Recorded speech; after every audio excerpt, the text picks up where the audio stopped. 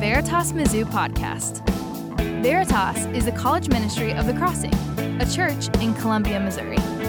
Our greatest hope is to see more and more college students believe that Jesus is more. To get connected, check out our weekly meeting on Tuesday nights at 8 p.m. on Mizzou's campus. For specific details about where we meet, how to join a small group, or more information about Veritas, visit us online at veritasmizzou.com. To stay in the loop with what we're up to, follow Veritas Mizzou on Facebook and Instagram. We hope you're encouraged by this message. Hi guys, welcome to Veritas. I got a little antsy walking up here a little early tonight.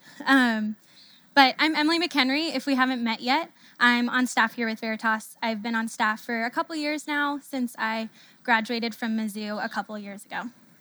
I'm married to Nick McHenry, who you might recognize. He's actually up here in front, way more than I am. But yeah, I'm actually really excited about what I have to teach you guys tonight. This is the part of the introduction that speakers will show you pictures of their kids and tell funny stories about them. But we don't have kids yet. And I would love to tell you funny stories about my dog and make a dog mom joke here, but I also don't have a dog. Thanks for bringing it up. I'm allergic. But growing up, I actually had no idea that I was allergic to dogs. We always had them around, and big, fluffy dogs, too. We had a golden retriever, like an Aussie border collie mix, a couple mutts that shed a lot, and a yellow lab that sheds a lot. Just really big, fluffy dogs, and someone who didn't know that they were allergic to them. And as you can maybe imagine, I was sick a lot growing up. Pretty much my entire childhood, I was sick pretty consistently about every month, and my mom had to keep a health journal for me, kind of detailing my symptoms and dating them. At one point, I had to go into the doctor every time I thought I was going to get sick, which at that time was like once a month, and get my blood drawn, which is terrifying as a child and as an adult, but especially as a child. At one point, we saw an immunologist who was testing for a type of cancer that they thought maybe I had, or something that was affecting my immune system so much that I was getting sick, or that I was getting sick so dang much.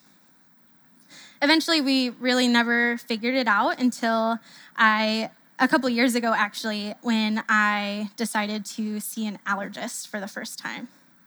So I got stuck and I got poked, and then my allergist called me in to his office he showed me the results of my allergy test, and turns out I was very allergic to dogs, also cats, which grew up with those two, trees, mold, grass, and a bunch of different pollens that you probably don't really care about. He then explained to me how my whole life we had been coming at this kind of like all wrong. That most likely my colds and my sinus infections and kind of like unexplainable sick days, that those weren't the problem in and of themselves, but they were most likely a symptom of something that was going on all along. Why am I telling you this? Well, I think that it's really easy as a culture and as Christians to do the same thing, treat symptoms without going deeper to find actual problems. Only tonight, I don't want to talk about runny noses and sore throats. Fun fact, I'm not a doctor. But I did want to talk about how we are collectively overly busy, tired, exhausted, and restless. And we don't know what to do about it. I mean, how many of you, when asked casually, how are you? You say, good, busy. Or, good, pretty tired. I had 3 exams this week, 2 papers. I'm planning and hosting a birthday party this weekend. My dad's coming in town tonight, and I think I've slept a total of 5 hours this entire week. But you know what? I'm good. How are you?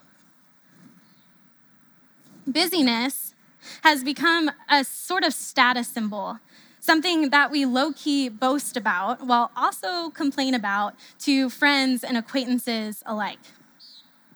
And then when we have any kind of free time, we turn to things like Netflix and video games to kind of turn our brains off, kick back a little bit, and relax. Only we don't watch a few episodes of Netflix. No, we binge hours and hours of it. how many of you, after having binged those hours and hours of Netflix, I know you've never been there, you get to the end and you say, you know what? I feel so good about myself and my life. I am re-energized, ready to take whatever tomorrow brings, and I feel closer to God after that. No. Here's the thing. Yes, we're busy and we're distracted and we're tired, but these are symptoms of the problem. There's something much bigger and deeper going on at a soul level. And that is, we don't know how to rest well. And I've been on two pretty extreme sides of the spectrum. My freshman year of college, starting at ground zero with friends and commitments, I rested, but I did not rest well. I cruised through all of the Netflix classics, like The Office, Breaking Bad, Parks and Rec, Friends. I mean, if people talk about it, I watched it. And I was napping all the time and sleeping in all the time. And I was skipping class to work on homework because I was napping and watching Netflix when I should have been working on classwork in the first place. I'm sure you've never been there. And then that was until one day, Mom and Dad, who, yes, they're here, but cover your ears. One day I was sitting in art appreciation, RIP, and I remember this vividly. My professor started going through the answers to an exam, and none of these questions looked familiar. Like, the content didn't look familiar, and I just started panicking, racking my brain, like, what was I doing last Thursday? Holy crap, I skipped this exam. Oh my gosh, I skipped an exam my freshman year of college. So my sophomore year, this is kind of swinging to the opposite end of this spectrum.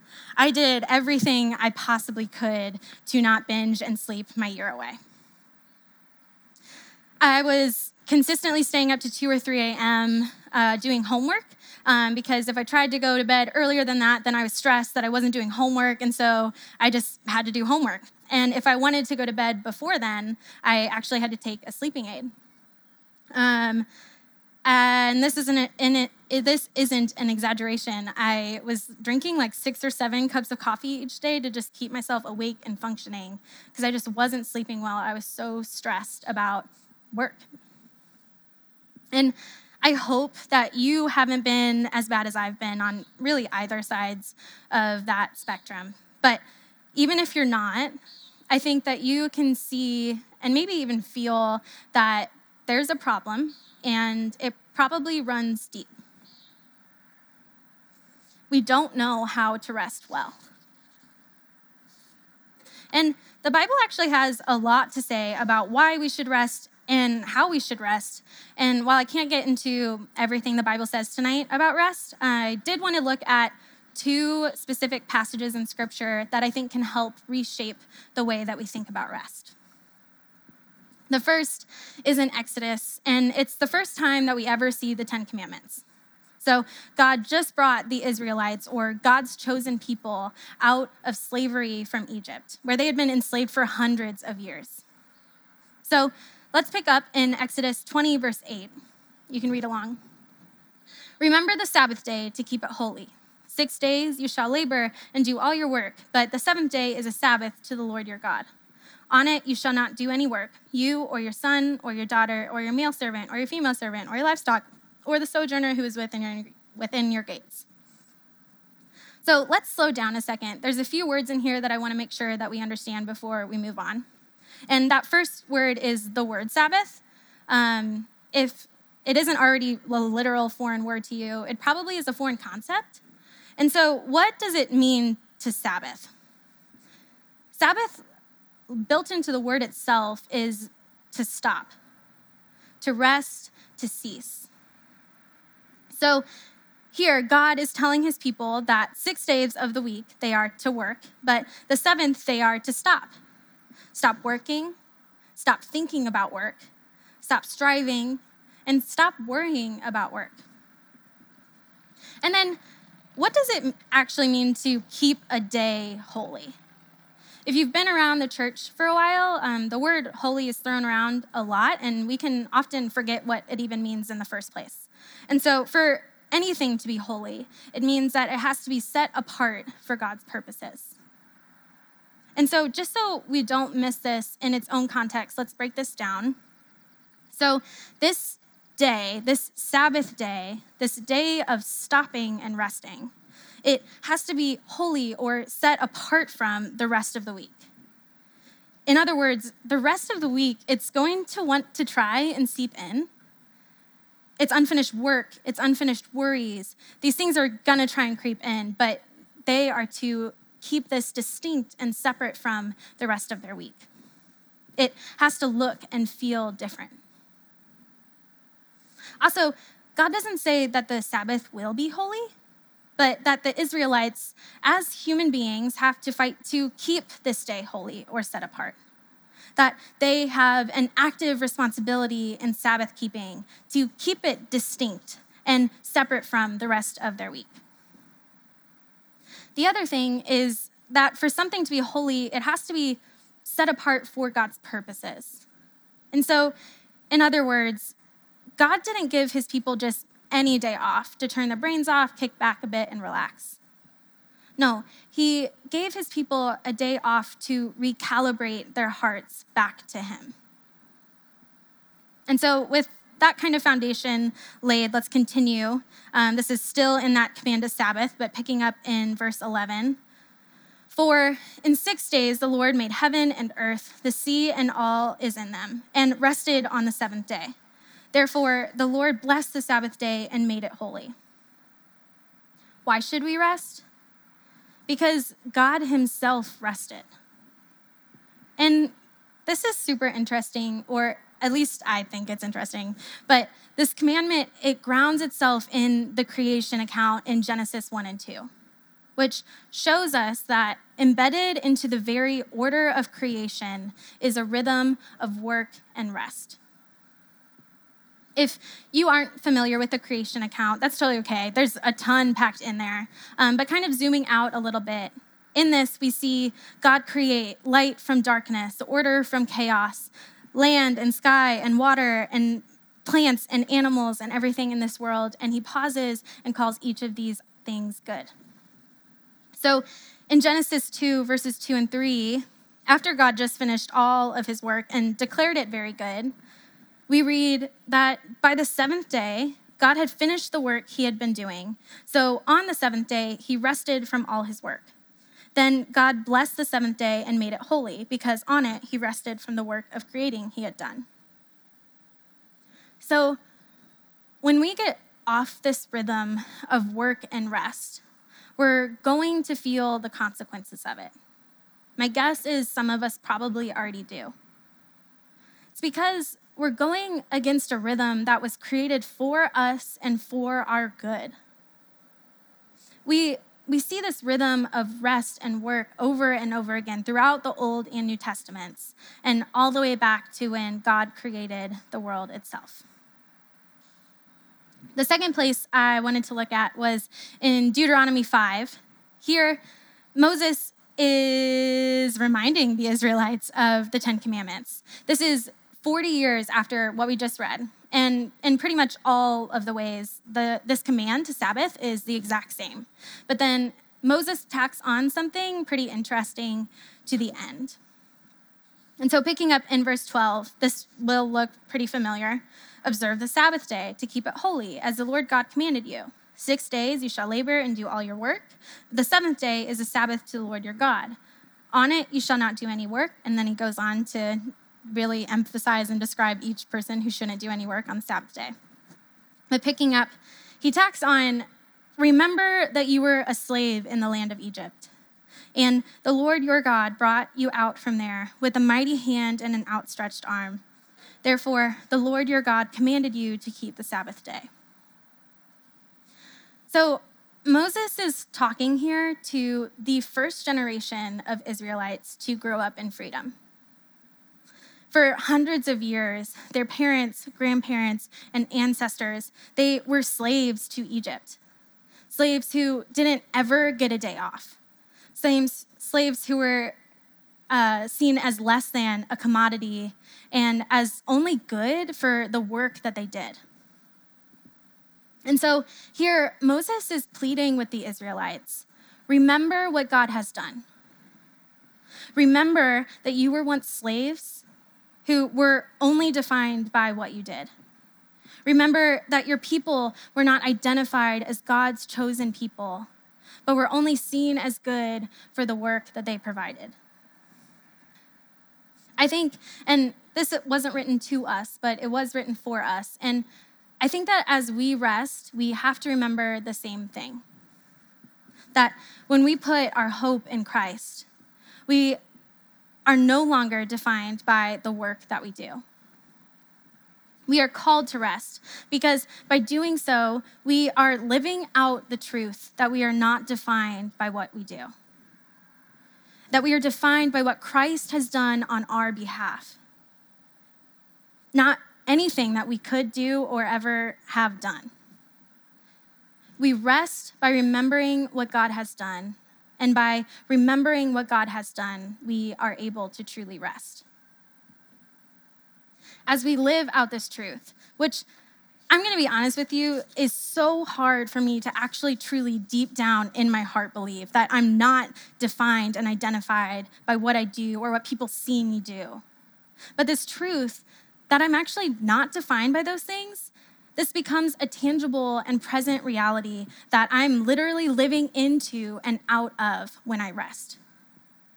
When we regularly find rest in God, we regularly remind ourselves that the very core of who we are is what Christ has done. And so, how do we rest? And more specifically, how do we rest in a way that addresses this heart of the issue and not just the symptoms of it? About a year ago, I started asking myself the same questions, actually. And while I'm not an expert on rest, and I definitely don't always do it perfectly, I wanted to share a little bit about what this has looked like in my own life. So for me, learning how to rest well has meant that I literally set aside a 24-hour period every week to Sabbath. My husband and I, we follow what it seems like people in the Old Testament and the New Testament did, and we go Friday sundown to Saturday sundown. We've read and we've prayed a lot about this, and given our personalities and this season of life, this is what works for us. We found it not to be legalistic, but actually really, really life-giving. And that might not work for you, and that's totally okay. I am so not interested in getting you to do exactly what I do. But I did want to leave you with some principles to take with you to help you find true rest in your own rhythm of work and rest. And so this first element of resting well is built into the word Sabbath itself, and that is to stop. Rest, cease. Stop studying, stop errands and running chores, stop from work. And as you stop, this is the kicker, stop thinking about studying and to-do lists and chores and who you're going to hang out with tomorrow and. Which for some of us, and for me included, this is so hard. And I think that it's so hard for us because at its core, stopping is a trust issue. A story that illustrates this well is about a group of settlers traveling out west on wagons from St. Louis to Oregon on the Oregon Trail. They were Christians, and they made sure to stop one day each week while they were traveling to observe the Sabbath. That was until autumn started to set in and it started to get cold, and so arguments broke out, and which ended up actually splitting the group into two. And one group continued to observe the Sabbath one day a week, while the other group decided to press on all 7 days of the week. Which group do you think reached Oregon first? Contrary to what I predicted, it was the group who kept the Sabbath. Both their people and their horses could travel much more efficiently the other 6 days of the week because they were physically and spiritually replenished. This is probably the opposite of how you think about work and rest. I know that it has been for me. But actually stopping from work, this requires us to trust God. Do I trust that he can provide for me? Do I trust that my identity is truly not in what I do? Do I trust that God is God who continues to work even when I stop? When we stop, we recognize our humanity, our finiteness, and our limits. And we recognize God as God who continues to work even when we don't. The second element of resting well is to delight, to seek things out that lead you to experience joy. My husband and I, we try and treat Sabbath like it's Christmas every week. It's really honestly become our favorite day of the week. In delighting, we posture our hearts to find joy in God first. And we make time for things that spark joy and wonder and gratitude and happiness. For me, that means that I prioritize getting outside at some point on my Sabbath because being in nature does spark wonder and gratitude for me. Before the stay-at-home order, we invited a friend or two over for a really nice meal, and we would ball out on that nice meal. And we've also made it a fun tradition to make Belgian waffles every morning, and I will tell you that we have the best recipe for that.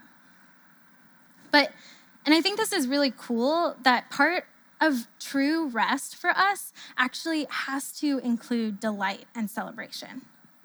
That we pause to reflect on God's goodness and give thanks for his good gifts. And this is hard, but slow down long enough to actually enjoy them. What do you like to do? What brings you real joy? And what is something that you don't get to make time for now, but you wish that you did? The third and last characteristic that I'll talk about tonight of resting well is restful worship. Or another way to think about this is to just nourish your relationship with God. So on my Sabbath, I set aside more time than I get to on a usual weekday to really study God's word, journal, and pray. At some point on the Sabbath, I get together with my husband, but this would be a really great practice to do with a roommate or a really good friend. But we set aside time to ask intentional questions about how we're doing spiritually and how we can pray for one another. This also means that I eliminate the almost restful things that might try and pull me in. So on the Sabbath, I delete my social media apps for the day. I silence my email. I limit TV to only a few episodes that I watch with other people. I also run errands and try and do my chores before the Sabbath, because if you know anything about me, dishes and laundry are not restful or worship for me, personally. But stop, delight, and restful worship, these things, they have to build on one another.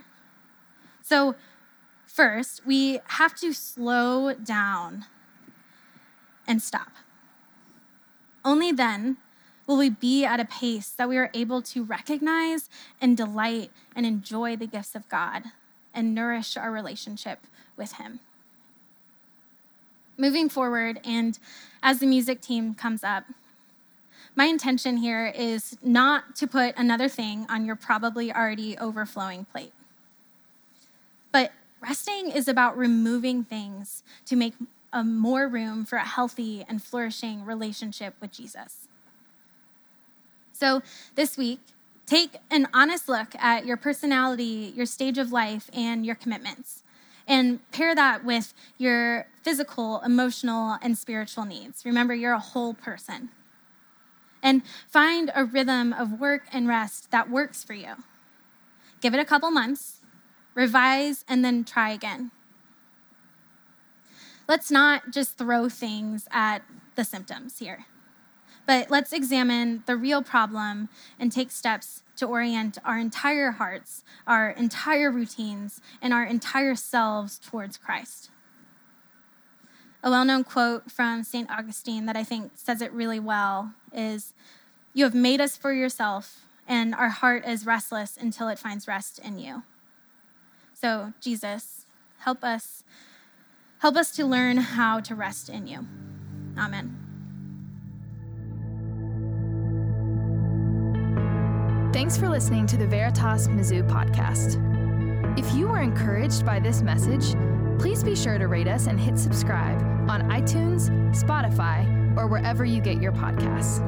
This helps other people find our content so that they can be encouraged too. Most importantly, to get connected to Veritas, check out our weekly meeting on Tuesday nights at 8 p.m. on Mizzou's campus. For specific details about where we meet, how to join a small group, or more information about Veritas, visit us online at veritasmizzou.com. To stay in the loop with what we're up to, follow Veritas Mizzou on Facebook and Instagram. Thanks again for listening.